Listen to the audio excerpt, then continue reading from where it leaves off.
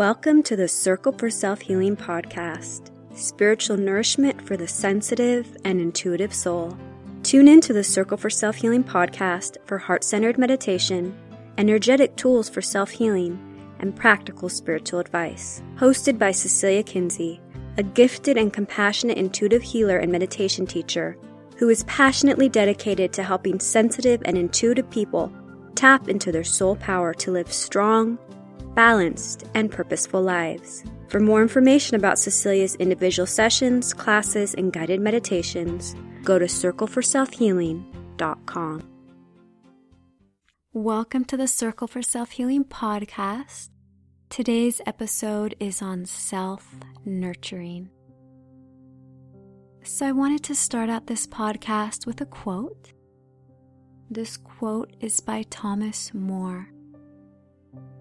While slight attention to the soul can go a long way, it isn't enough to maintain the active life and give the soul mere morsels. I love that. I think that sometimes we tend to power through life. We are so busy trying to be productive, trying to accomplish our goals and keep it all together. Sometimes we neglect the inner yearnings of the soul. That's a very sad thing when we do. We can feel lost. We can lose that spark. And that spark that makes us feel alive and makes life worth living. So how do we nurture the soul? Well, first, I think it takes listening to the soul, focusing our attention on our soul and on our heart, and really listening. What does our soul need? What does our soul want? What is our heart's deepest desire? And really nurturing that spark. Nurturing is something that can't be done in just one day. Nurturing is something that can't be done in just one day. It is something that we do a little bit every single day, and it builds upon itself. If you've ever nurtured a plant or an animal, it's very evident that just a little bit of love, a little bit of attention every single day will yield really big results, but it does take some time. One of the best decisions I ever made in my life was to rescue my dog Dancer from the shelter.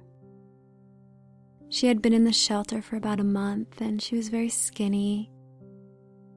She was very nervous. She couldn't relax, very anxious. She had ear mites. She just didn't look very healthy. But I saw this little spark in her. There was something about her little doggy soul. I just knew she was this sensitive and loving dog and that she was going to fit in perfectly with my family. When I took her home, she was very scared. She didn't know where she was going. That first night, I tried to get her to sleep with me in the bed, and she was so scared. She stayed standing up. She didn't want to lay down. But over time, a lot of love and a lot of patience, she transformed into the strong, healthy, confident dog that she is today. And all it took was a little bit of nurturing, some stability, clean water and food every day, some walks outside, and definitely a lot of playing and definitely a lot of affection. But the results of that nurturing have just been so big. She is one of the greatest joys in my life. I know my husband loves plants, and every time he finds a plant in our house that's not looking very good, he'll take that extra time to find that perfect blend of light and fertilizer and water to bring that plant back to life. And I know he's always thrilled when he's able to nurture that plant back to life.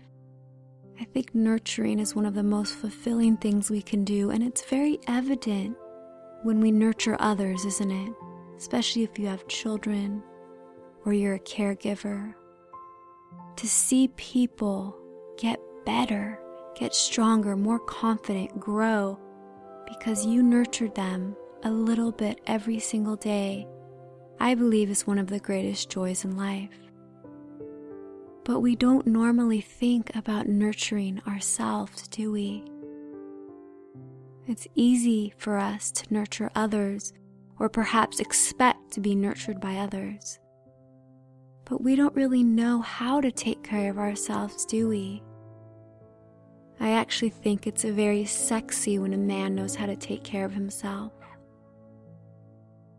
And I think it takes the weight off my shoulders knowing that I don't have to worry about them, that I don't have to take care of them, that they know how to nurture themselves. So how do we start to nurture ourselves? I wanted to read you another quote. It's by Macarena Whitaker. Everything in life can be nourishing. Everything can bless us. But we've got to be there for the blessing to occur. Being present with quality is a decision we are invited to make each day. I love this quote. I do believe that everyday activities can be an act of self-nourishment if we do it with presence. A great example of this is when I cook.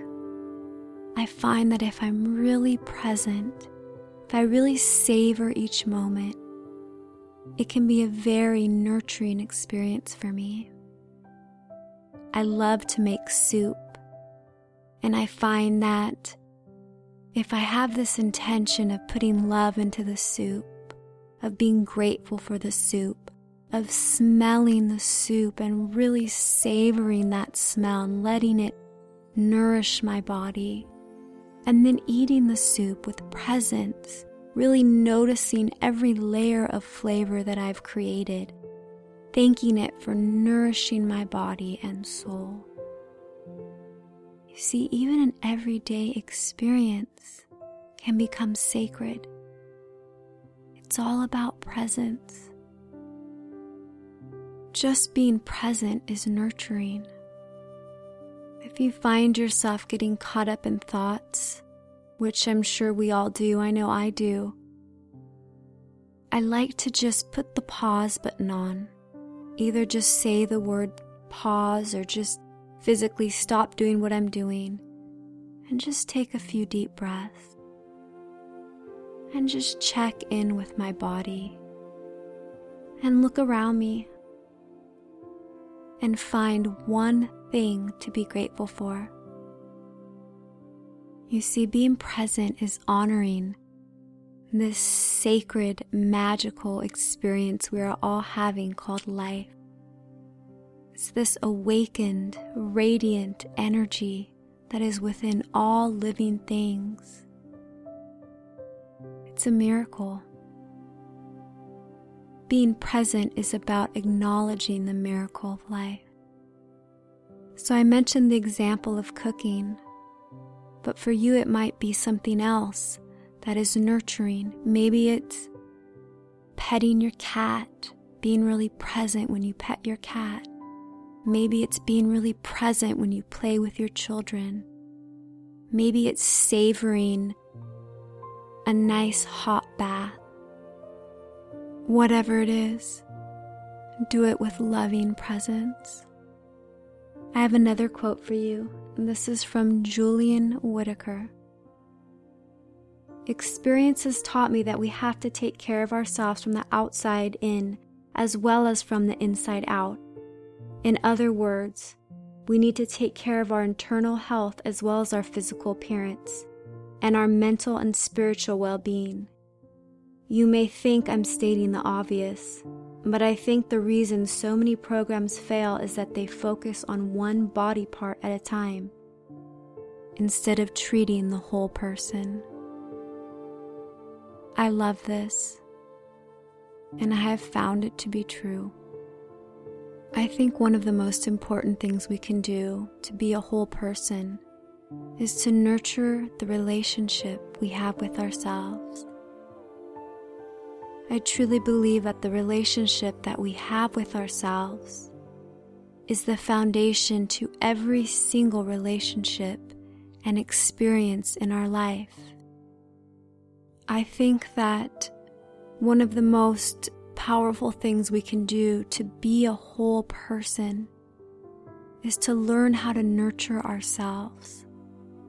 Because the relationship that we have with ourselves is the foundation for every single relationship in our life. The more that we love and take care of ourselves, the more empowered we become. A lot of times we will overlook dysfunctional relationships because we don't know how to nurture ourselves, and we feel like relationships are the only way for us to receive nurturing. And of course, in healthy relationships, there's a balance of giving and receiving. But no one person is going to be able to fulfill all your needs. That's why if you love yourself and nurture yourself and learn how to take care of yourself and your needs, your relationships will improve. You will not be so dependent or demanding on people, which can put a lot of pressure on them. It'll also make you more likely to have more to give because you filled your cup first. So for a lot of us, this is a new way of thinking. And sometimes it's very hard to change old habits. One of the things I'd like to suggest is to see if you can set aside just one day every week, one day. And on that day, promise to set aside some time that you focus on nurturing yourself. Now, nurturing yourself could be something like a massage or exercising, reading a book, getting your hair or nails done, but it could also mean nurturing a skill. Maybe you've always wanted to learn how to play guitar. What if you nurtured that? What if you nurtured that skill a little bit every single week?